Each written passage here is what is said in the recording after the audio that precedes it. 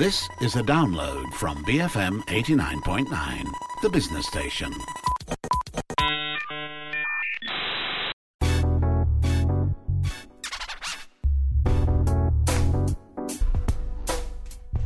Welcome to another episode of A Sunday Kind of Love. I'm Maya Tan, the coming out episode. On today's show, we've got some fun ideas for things you can come out to do in our fair city of Kuala Lumpur. And while coming out with the truth is an experience that is as dreaded as it is liberating, our resident couch potatoes Christina Oro and Edwin Sumun look at some amazing moments of truth in film. And it's time once again for our monthly beauty review. So if you're going to be coming out to play, whether it's day or night, you'll want to look your best with Lavish Lashes. And we have a new beauty reviewer debuting today, Fluffy, our in-house makeup junkie. But first, a true-to-life look at the secrets we keep. Here's someone who had to have 4 moments of truth coming out to his parents for 4 very different reasons.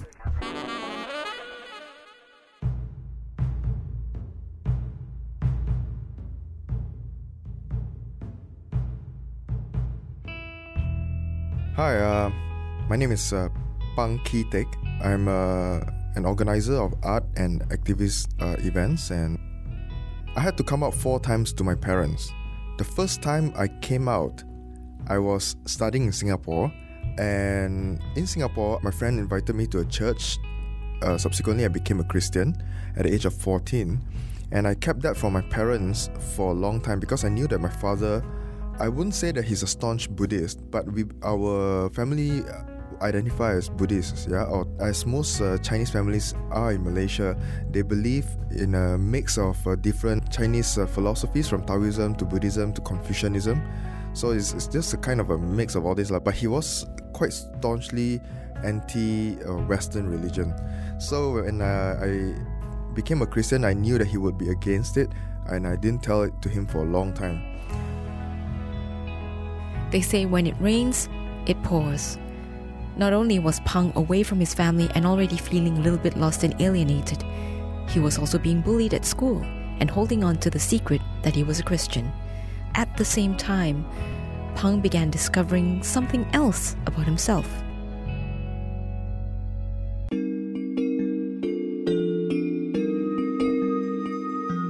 I was finding out that I like guys.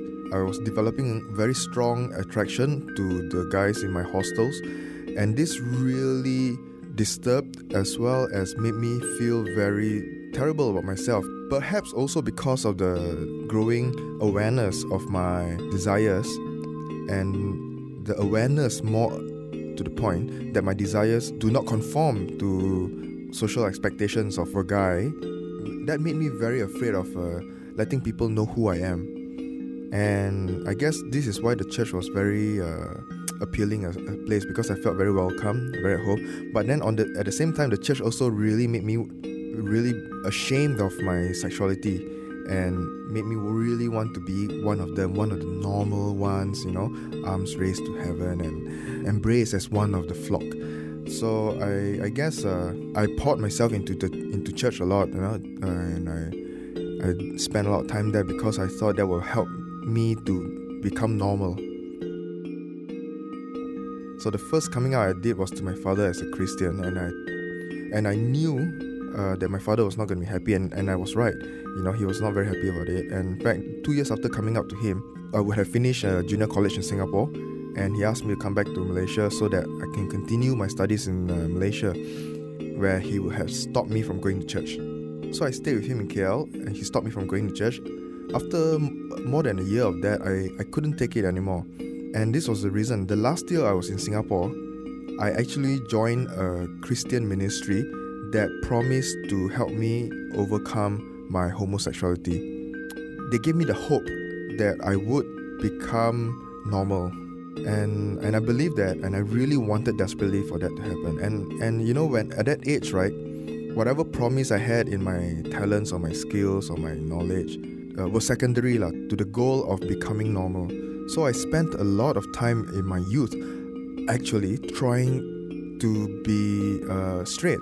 All my energy, was poured into that, going to church, praying, going to the youth meetings, And I would say that my career took a kind of a backseat, and that's one of the reasons why I really was a very late bloomer in that way. I was so afraid of coming out into the world as well. I was afraid that the world is going to corrupt me, or people are going to find out who I really am and turn me away.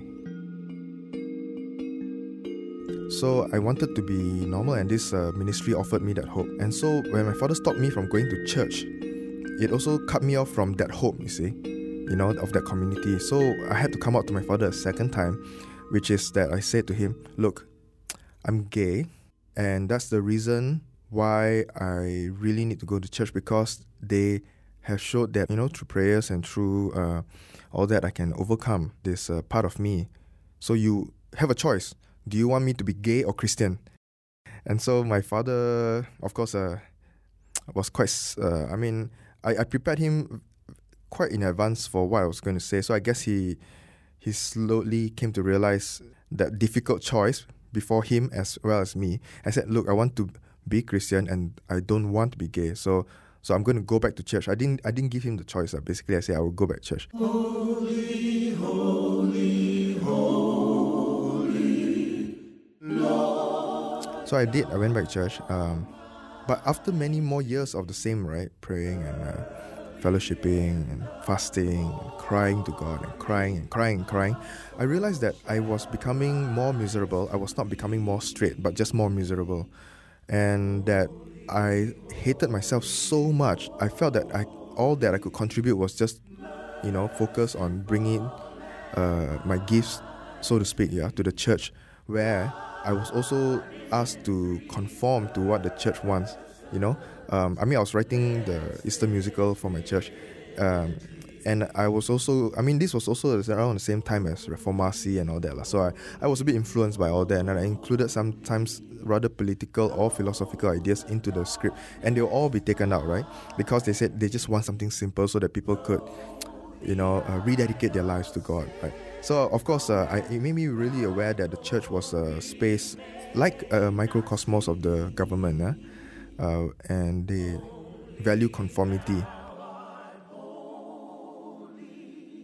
When the church rejected him, Pang became really depressed, self-destructive in his habits and thought patterns. But just in time, he met a circle of people from the art scene, including activist Tony Kasim, who made him feel comfortable about himself, who didn't judge him for wanting to be straight, and who told him that he didn't really have to struggle so hard, as really there were bigger problems in the world. One of the things that I guess I really learned from Tony Kasim was when she talked about, the injustices that we face in this country that are embedded within the system that allows for all this discrimination and inequality. It made me aware that actually I have been very selfish and greedy by focusing just on my problems, that just looking inward and just looking at how I can solve my problem and burying my head in my problems made it possible for the system to remain the way it is, for the injustices to go on unnoticed, and that therefore I'm partly complicit in the problems of the country. And I realized that actually I have the ability to fight that. So I had to come out to my parents again, and I said to my parents, look, the good news is I'm no longer Christian. Also a good news to me, but maybe you won't think so, is that I've decided to stop struggling against myself, against who I am, and that I'm going to try to see what it means to be gay. I'm going to see what's so wrong with love. Pang's father was clearly not happy with that. Do you mean you want me to try to find a woman who will marry me and then for the rest of my life shut up my heart, suppress my feelings, be miserable for the rest of my life, and then subsequently make her, the person I marry, miserable as well, and if you have children, make them miserable as well? Do you mean to say that it will take so much unhappiness to make you happy? How much unhappiness will it take for you to be happy? I asked my father. He has no answer for that. And I think I made him realize that, that he had his chance at his life, and now it's my turn. and that he doesn't have to be unhappy for me, and that, you know, he can share my happiness. And if he does that, then we'll all be happy together. Pang's parents knew to some extent about his involvement in counselling and working on issues with the LGBT communities, but not how active he really was. So, when Sexuality Merdeka, a human rights initiative, was banned, he was outed a fourth time. My parents received a call from my cousin. Hey, auntie, uncle, you know your son is wanted by the police? So that was not quite the way I was thinking of coming out as an activist. So I had to talk to them about it, and they weren't happy, you know, because they were telling me, look, we accepted you as who you are already. Why don't you just go and be happy but be quiet about it, you know, because it's not something that everybody can accept. It's not normal. Just be quiet. Then I said, but why do I have to be quiet about it? Why do I have to be afraid? What kind of a country makes me live in fear all the time when I don't think I'm doing anything wrong? And I said, look, I'm doing this because I want to help people. I want to tell people that even though my parents at one point didn't understand it, there was a way and a process, a way of talking to them that helped them to understand. And now I have parents who really accepted me. I want to give hope to other people. And in fact, all around Malaysia, I told my parents, all around Malaysia, I keep getting phone calls and news of parents who are beating their children up when they find out they're LGBT, who are throwing them out on the streets. I mean, what kind of a country throw children on the streets? The reason I'm doing this is so that, you know, families heal and families stay as families, yeah? Because when I was young, you all told me that it was important to help people when you can. And then my mother said, no. What we meant was, if you go on the street and you see a beggar there and they look really bad and poor, you just give them some money, you know, just so that, you know, they can survive for another day. Then I said, but what if I can change the system so that there'll be no beggars? Isn't that better? Isn't that helping more people? Pang also realized that coming out should be a shared, concerted effort with parents, because they themselves will face peer disapproval or social ramifications. I guess the tricky thing is to help them, to put them in my shoes, yeah? But also to appreciate their situation.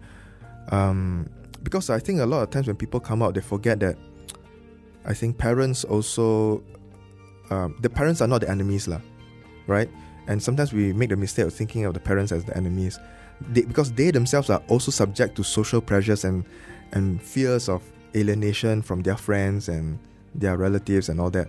Right, so sometimes we have to, when coming out to them, we also have to think of us doing it together in that sense. Yeah. In the process of coming out, Pang also realized that parents would be feeling the burden of guilt. What if they caused their child to be gay? Now I know to celebrate parenthood as its own school of mistakes. There's no such thing as perfect parenthood. So I told my parents, I said, look, whatever you think you did wrong, it was okay, because look how, I think I'm turning out all right now.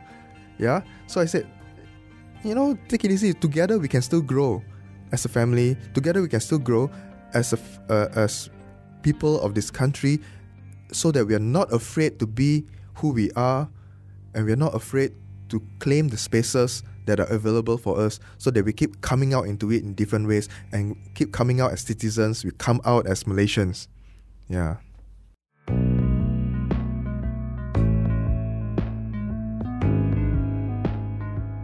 Many thanks to Pang Ki-tik for his heartwarming coming out story.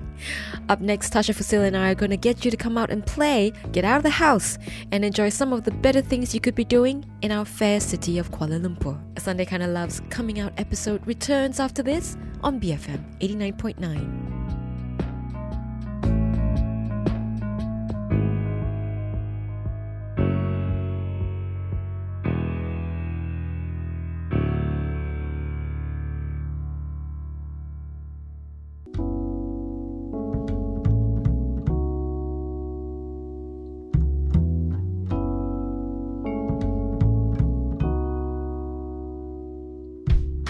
This is A Sunday Kinda Love. Welcome back to the Coming Out episode. I'm Maya Tan. Up next, Tasha Fusil and I are going to get you to come out and play with some fun things you can do in our fair city of Kuala Lumpur. First on the list, if you want to get out of the house and go somewhere fun, what is Art in the Park? Art in the Park is the first public art festival in Taman Tasik Perdana, or Lake Gardens, the oldest and largest park in the city, from the 17th of October to Sunday the 2nd of November. A few Malaysian and regional artists have been invited to create sculptures and art installations based on the theme Found in KL, inspired by the found objects and materials of the city. This reminds me of that exhibition that we talked about a few weeks ago. Yes, the one that happened at Kaki Seni. Except they're taking it out onto Lake Gardens now. Which could be nice, yeah. It's a collaboration between KL City Hall and Cult Sendirian Berhad. Art in the Park will present a pioneer effort. Well, not so pioneer, to engage the public with creativity in Kuala Lumpur and offer a unique way of presenting art to the public outside the museums and galleries. Yep, and in conjunction with Art in the Park, there are also several art programs. One of them is Art for Grabs on the weekend of Saturday the 18th and Sunday 19th October. Art for Grabs has been running since 2007. Yeah, we talked about the last one. Yeah, so they do tend to have it quite often then. Several times a year, but this year a little bit more often. Oh, awesome. Art for Grabs is the pioneering Kuala Lumpur art bazaar and mini arts fest with booths and events featuring arts and crafts, activism and ideas by all the creative minds in Malaysia. It's a great place to meet awesome folks and tap into a thriving community of Malaysians who aren't afraid to express themselves and to dialogue. Yeah, it's always good fun, and their policy is that nothing is priced over 100 ringgit. Nice. Yeah, but I think this time around they're giving artists, more license, so you can price it up to a reasonable amount, as long as it's not like 30,000 ringgit. Yeah, there's a time and place for that kind of art, I suppose, and this is not it. Yeah, but what I'm also excited about is that at Art for Grabs, Buku Fiksi, the folks who brought us several short story anthologies and novels by Malaysian writers, is launching their 4th installment of the KL Noir books, and this one is KL Noir Yellow. And in so doing, on Saturday 18th of October from 6 to 7:30 p.m, there'll be readings under a canopy where you can hear Malaysian stories read by their respective Malaysian authors, and hopefully the weather will be kind. It's also a great opportunity to buy all the other Fiksi books, including KL Noir White, which contains a little short story written by moi. Ooh. And at 1995, it's really a steal. You get to read also many other great Malaysian writers such as Brian Gomez, Zedek Siu, Dina Zaman, Terence Doe, Jimmy Cheng, Nadia Khan, many, many, many more. So go get acquainted with these talented voices, the voices of our generation. That's awesome. And can you find these books in MPH? Yes, you can. You can get them at MPH, Kinokuniya, major bookstores. Okay, cool. I'm definitely getting a copy. It's a whole series. So it's KL Noir. I think it was KL Noir Red, KL Noir White, KL Noir Blue, and now it's KL Noir Yellow. Fiksi is famous for a number of other anthologies in English as well. There's Love and Longing in Penang, and there are a few more interesting ones coming up next year. Cyberpunks is one, and Hungry in Ipoh, and a Malaysian Singaporean anthology. So these will be good things to look out for. And while we're getting in touch with Malaysian writers, you can also get acquainted with 33 Malaysian artists at ABC, which stands for Appreciating, Buying and Collecting. This is the relocation of Art Seni Gallery, who have moved to Gateway Keramas in Mont Kera. They were formerly in Pavilion KL. Art Seni was founded by Philip Wong, and he curates this exhibition. This time he's brought 33 Malaysian artists of all backgrounds, young and old. Some of the names include Eng Fu Cheong, Suzli Ibrahim, Sivaraja Natarajam, and I'd also like to highlight one of my favorites in the list, Suk Tai. She's of a Malacca heritage, I believe. She's got a very distinct style, and there's a great storytelling quality to her artwork. If you like Frida Kahlo, for example, you'll enjoy her work. The exhibition is on till the end of October, so please pay them a visit. To find out more, you can call 012-398-9608. That's 012-398-9608. And the address of the gallery is BG02 Gateway Kiaramas. And finally, if you want something fun to do tonight itself, you can still catch the final performance of Empat Sekawan, a performance of music and short sketches based on the old Malaysian TV series going back to the 50s. It's been revived by director Nell Eng and coach Song Fan Sia. And it stars Beauty Teo, Janet Lee, the singer diva, Leo Junyi, a vocalist who wins karaoke championships as often as he changes his underwear, and Sean To, their resident pop idol.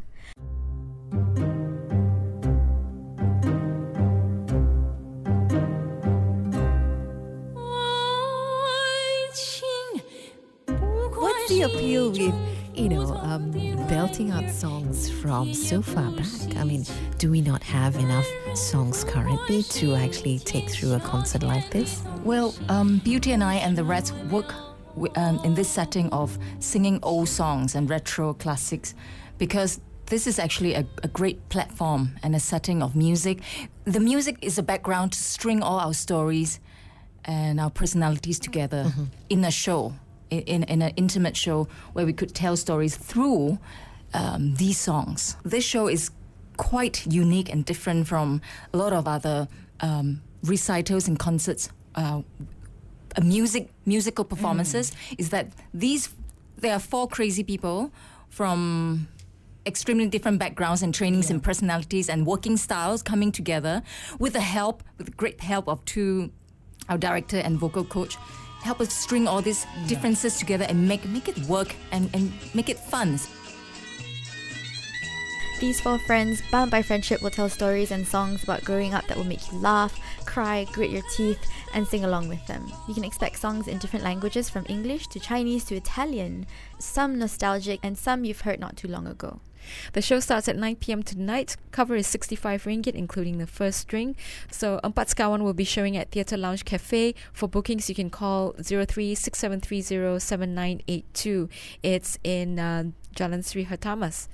And finally, here's a quick mention. The BFM Weekend Crew will be hosting our very first and very special coming out party on November 16th at the Bee in Publica, hosted by Sheila, with performances by all the wonderful voices that greet you over the airwaves on weekends, from Ali Johan to Richard Bradbury, Shifa Situ, Daryl Ong, Sharat Kutan, Angeline Tay, Audrey Raj, Adeline Chung, and more. It's a BFM office party. So there'll be performances too and lots of giveaways.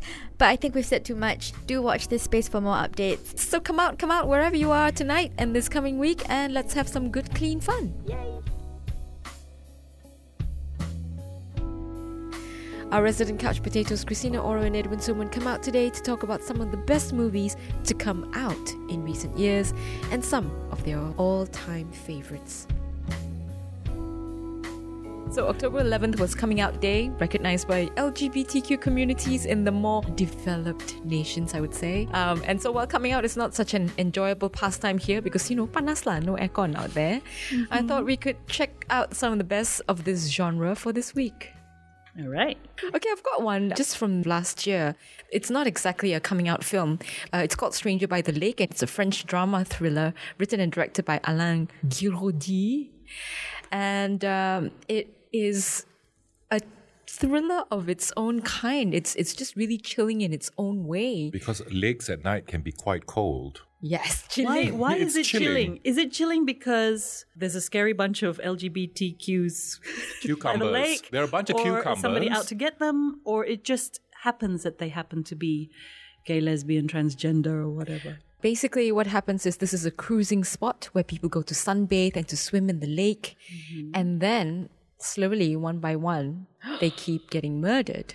And then you follow the central character, and he likes this guy, he waits for this guy, he wants to get to know this guy, but this guy has always been with someone else, and then somehow something wonderful starts up, and then he realizes, spoiler, Choose your own adventure. Is he A, the murderer? B, aware that the other guy's the That's murderer? not choose your own adventure. It's like page 12, go to the chalet. Page 34, walk into the forest. The thing is with French films, or, sort of moody films, not all French films, every now and then you kind of mentally insert your own fart noise. This is a sign. Perfect moment for an This is inappropriate a sign fart of sound. like a stereotypical Australian grown person. I wonder where the Greek Yeah. influence comes from. The fart. Okay. All the breads and the cream and the cucumbers that they have in their yogurt. This is Christina Oro, ladies and gentlemen. However, most listeners listening to this are going, yes, I do that too. Yes, most of you are Australian born and bred. No, I think maybe it's a throwback to listening to, watching people like Double Take, who used to take old films and just voice over them and insert fart noises. Fart noises are fun. I'm glad you came out and said that. Yes, but that doesn't mean fart jokes are fun. I think maybe what makes me nervous is extremely long pauses. So you need to fill those pauses with some kind of sound. Okay, fine. Let's just watch this new one. It came out actually just at the end of August. It's called Love is Strange, and it stars John Lithgow and Alfred Molina, two people I really, really enjoy watching. We are gathered here today with the purpose of uniting in matrimony George Esteban Garea, Benjamin Arthur Hull. Your love, your dedication, your commitment to each other are an example to be followed. Word got out to the Archdiocese. You've all known this whole time that Ben and I have been living together. The decision is effective immediately. Now, we invited you all here today because, well, your family. With my private lessons and Ben's pension, we need a place to stay. Uncle Ben? My friend is here. We need to work on a school presentation, and there's nowhere else for us to. Who? That's so gay. He doesn't mean homosexual, Uncle Ben. He just means stupid. Hey, can I have some private time, please? When you live with people, you know them better than you care to. So Love is Strange has been given an R rating in America, which is very odd because R ratings are usually saved for Explicit things. And this visual is just a simple story about two people who've had to live their lives, and there's really no sex, no graphic, no violence, no nothing, but was given an R rating, which was a bit strange.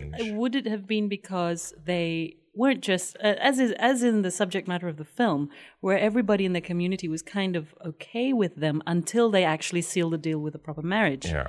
So is that why they... No, they rated it R. They didn't give a proper reason except for that. The American board just gave them an R rating. So the producers and the distributors were wondering how they were going to distribute the movie, because it's a simple movie about two over 60-year-old men who've had to deal with the way their marriage was accepted in this movie. But there's no sex in it, there's no nothing in it, and it got an R rating. But it is one of the most beautiful films you probably get to watch this year. Yeah, I mean, John Lithgow and Alfred Molina. And then you have Marissa Tomei, come on. Yeah. She's just brilliant. So underrated, that girl. Well, not that woman. No cousin Vinny anymore. She's now Auntie Vinny, I guess. But these are not exactly coming out films. Do you remember Well, any? I don't. The thing is with coming out, we take it at face value what coming out is. For me, coming out is not coming out. It's also about accepting and it's kind of the fallout of what happens after.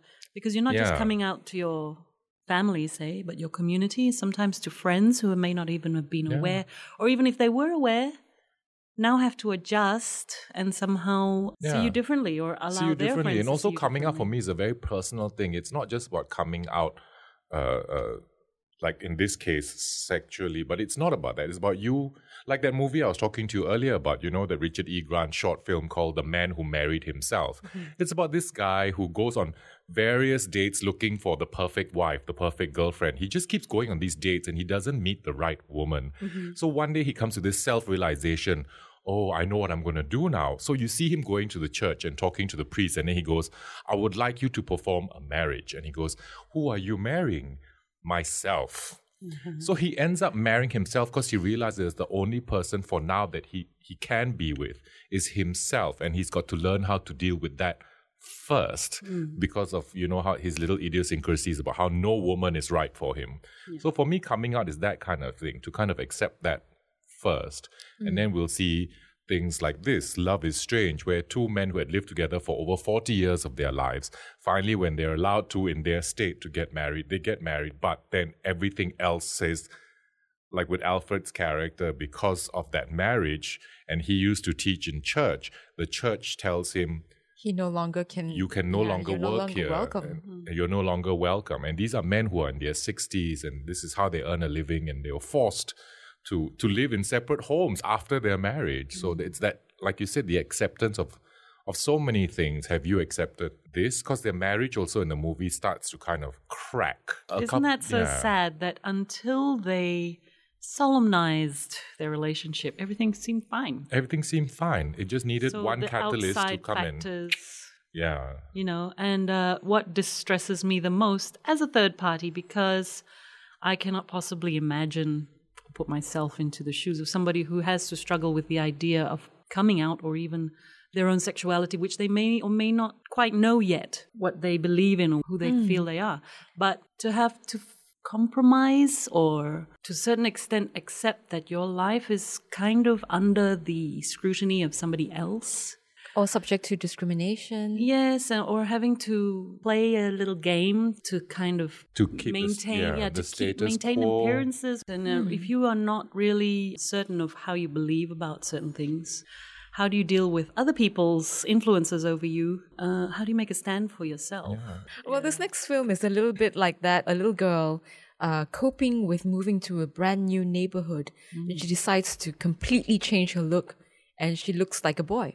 She does it to catch the attention of the leader of the pack in the new neighborhood, which is a girl. Oh, Tomboy. Yes. Oh, this one I want to watch. This is from 2012. Huh? You got shivers watching that because it's like Boys Don't Cry, but without the boxing. And really, it's quite a little boy. Young.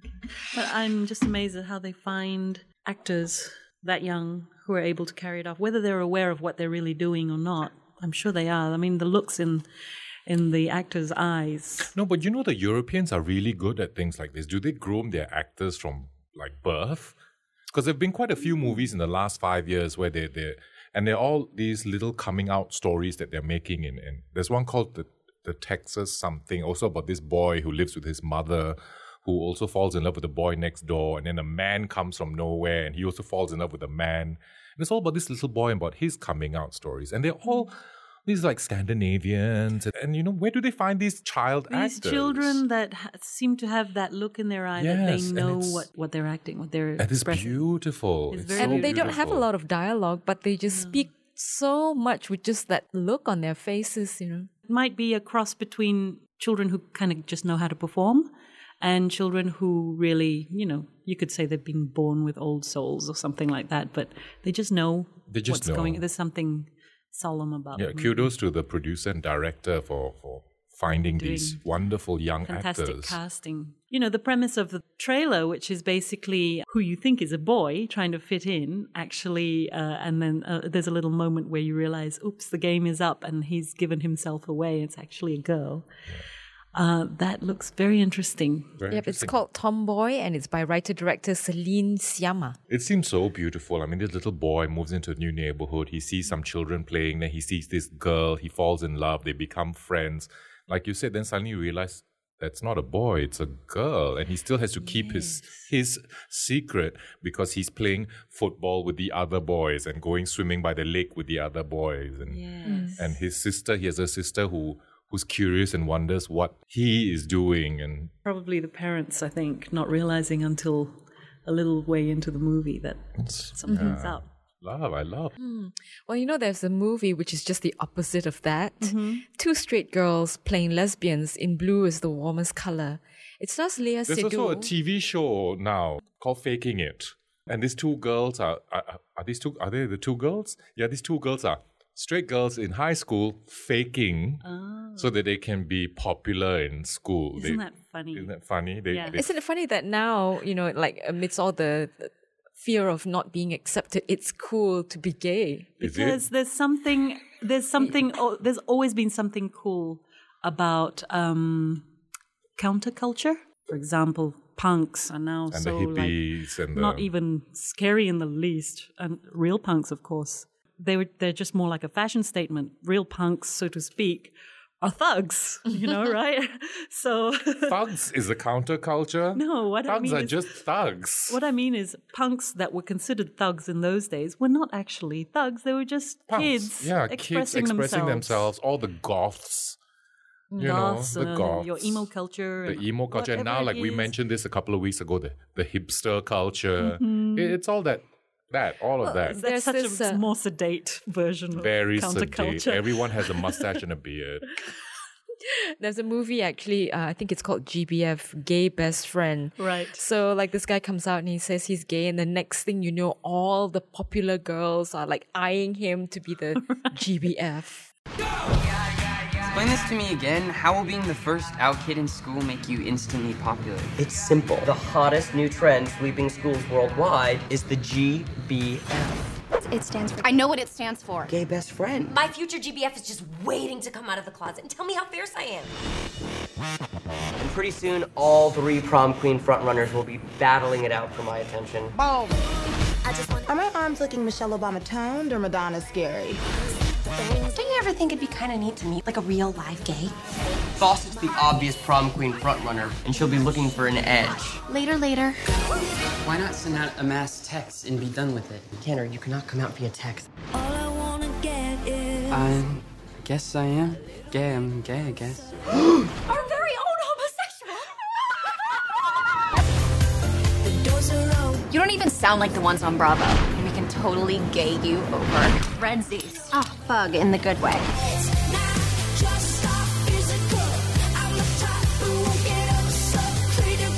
Seems that many of you girls are treating Tanner as more of a prize to be won than an actual person. Maybe everyone secretly wants a GBF. Yeah. Well, talking about faking it, I've seen a French film starring Daniel Auteuil. I think his name is Auteuil. And Auteuil or something like that. And was he half Australian? Yes, No. No. And Gerard Depardieu, where Gerard plays his boss. yeah, Daniel plays this sort of meek employee who kind of catches wind of the idea that he's going to be sacked. So because the company is the way it is, he tries to... the quota. And it's called the closet. It's called the closet. He tries to... Yes, the... He tries to be part of the quota so that... The gay quota, so I that they suppose what it can't is. sack him. Yeah, so he uses that. He pretends to be gay. And he doesn't just pretend to be gay. He doesn't come out. He gets his son, I think, to Photoshop his face onto like some really garang-looking Blue Oyster character from Police Academy with the buttless chaps and, bondage gear. And Gerard Depardieu, who is his normally slightly bigoted boss, now has to play nice. Francois is having a tough year. His wife divorced him. His son ignores him, and his company wants him out of the picture. Just when he thought all hope was lost, a friend offered to start a rumor that could save his job and save his life. Now, he's about to come out of the closet he never went into.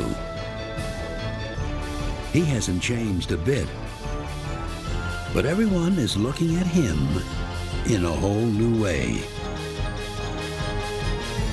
The only question is, how long can he keep it up? From the writer of La Cage aux Folles and the director of The Dinner Game, Daniel Auteuil, Gerard Depardieu, and Michel Larocque. In a comedy that proves perception is everything. The Closet. And then eventually along the way, he kind of reveals his own latent homosexuality, which is also another interesting thing, something that came up with American Beauty, where the boy who falls in love with the girl ends up actually having a crush on the girl's father. So it's like But no, the going boy's back father. to the closet, at the end of it, the entire company becomes a little bit more open, a bit more accepting of, and which is what's happening in a lot of the global companies in the world. The corporate ethics kind of have a very all-inclusive. As it should be. I As don't it see should how be. your sexuality has any bearing on your performance at work, Here, unless you're in a certain kind of industry. And then, of course, there's that movie where nobody came out, but the bromance happened anyway. Brokeback Mountain. what bromance? They weren't bros. Not a coming out. No, That was a bros. going out. That was a going out, coming home story. Well, that was just, that's the Hollywood version of a soppy love story. But you have other lovely stories like this. The Broken Hearts Club is one of my favorite movies. Story about a bunch of friends. The Sum of Us, which is Russell Crowe. Yeah, Russell Crowe and Jack Thompson. There's a lot of movies to watch, and it's not necessary. I mean, yes, the main characters may be homosexual, but that's not what is the plots or the themes of the stories. It's just about these people, and it just happens you have some really good movies out there. I mean, it's hard for us to get it here unless you go to your friendly neighborhood shop that shares DVDs and things. Library, yes, library. Yeah, it's by donation. 8 or ringgit by donation of movie of 8 ringgit to 15 ringgit to support the cause. To maintain the library. Yeah, because some of them are purple Blu-ray. disc or gold disc, if you get what we're saying. They say the eyes are the windows to the soul. Now, if you're coming out to play or simply just coming out, dramatic eyes would be something you'll need to work on. And our special guest for this week's Beauty Hacks is Fluffy, erstwhile glam rock chick turned beauty junkie with the lowdown on Lavish Lashes. I'm Maya Tan on A Sunday Kind of Love, BFM 89.9.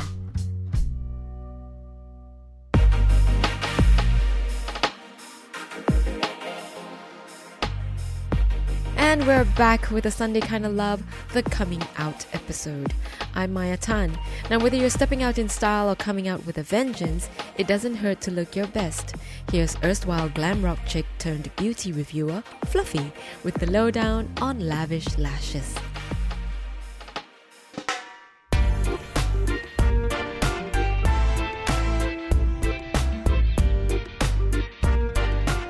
Hello everyone, my name is Fluffy and it's no secret I love me some makeup. Now, one of my favourite things to play with is mascara, and there's nothing like having long lashes to back to make you feel pretty and feminine and alluring. Now, there are several looks you're going to want for different kinds of days, but my policy is that you want a good mascara that you can tone up or tone down. And if you're like me and you've got straight and short Asian eyelashes, you'll want something that lengthens, adds volume and gives you a bit of a curl. Now, right off the bat, just a few hacks.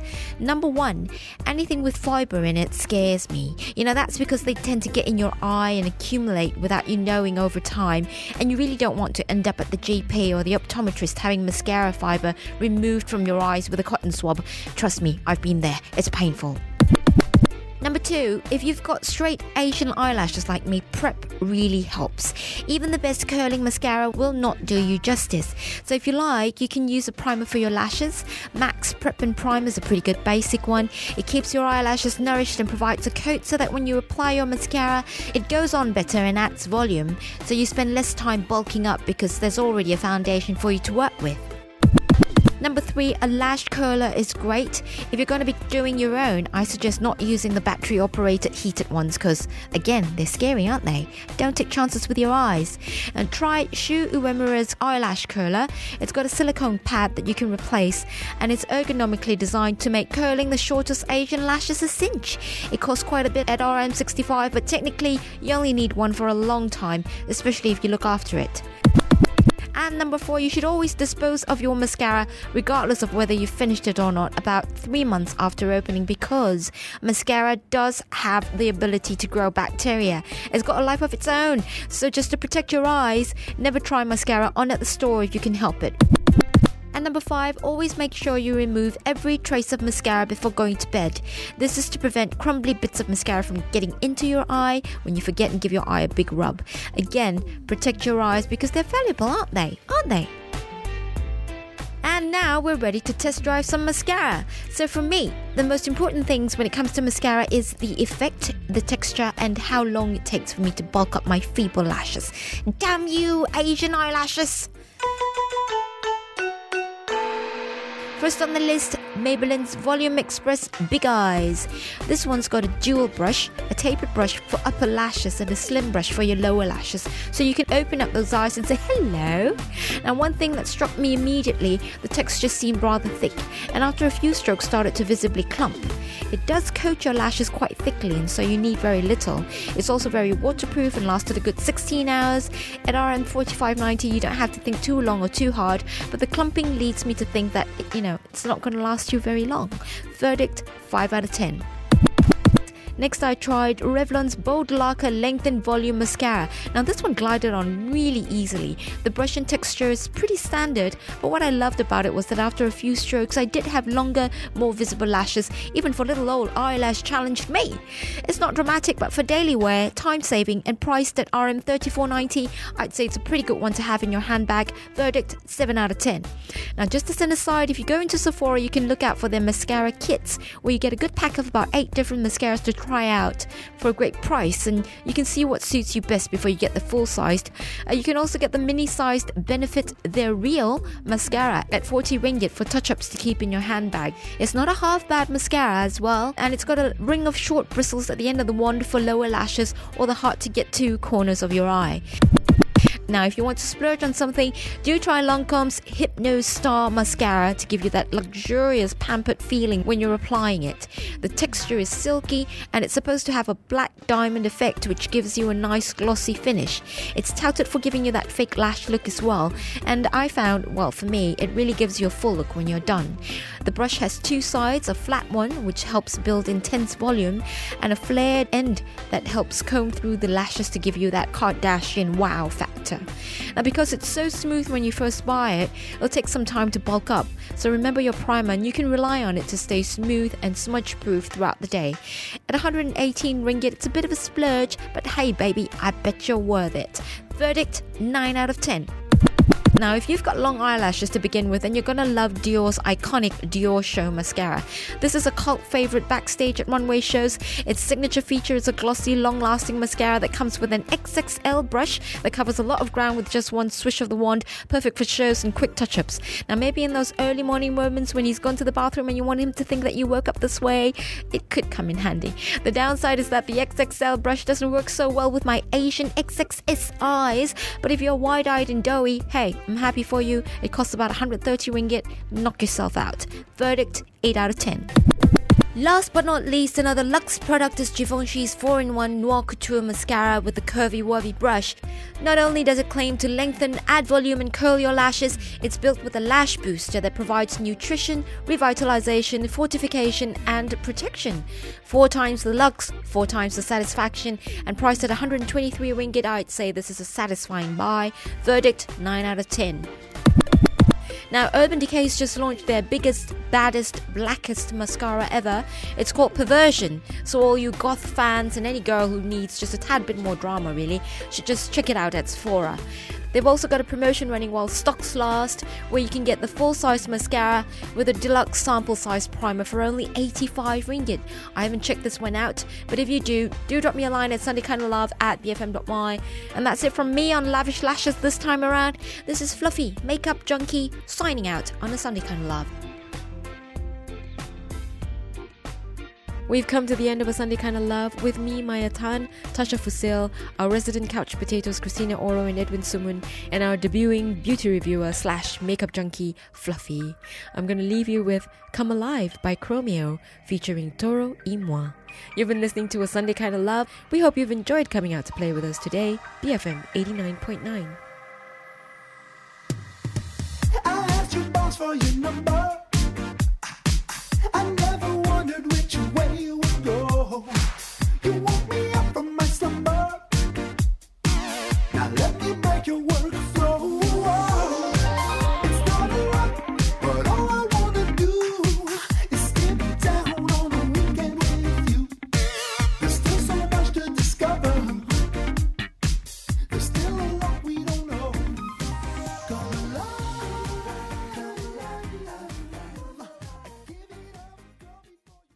Thank you for listening to this podcast. To find more great interviews, go to bfm.my or find us on iTunes. BFM 89.9, the business station.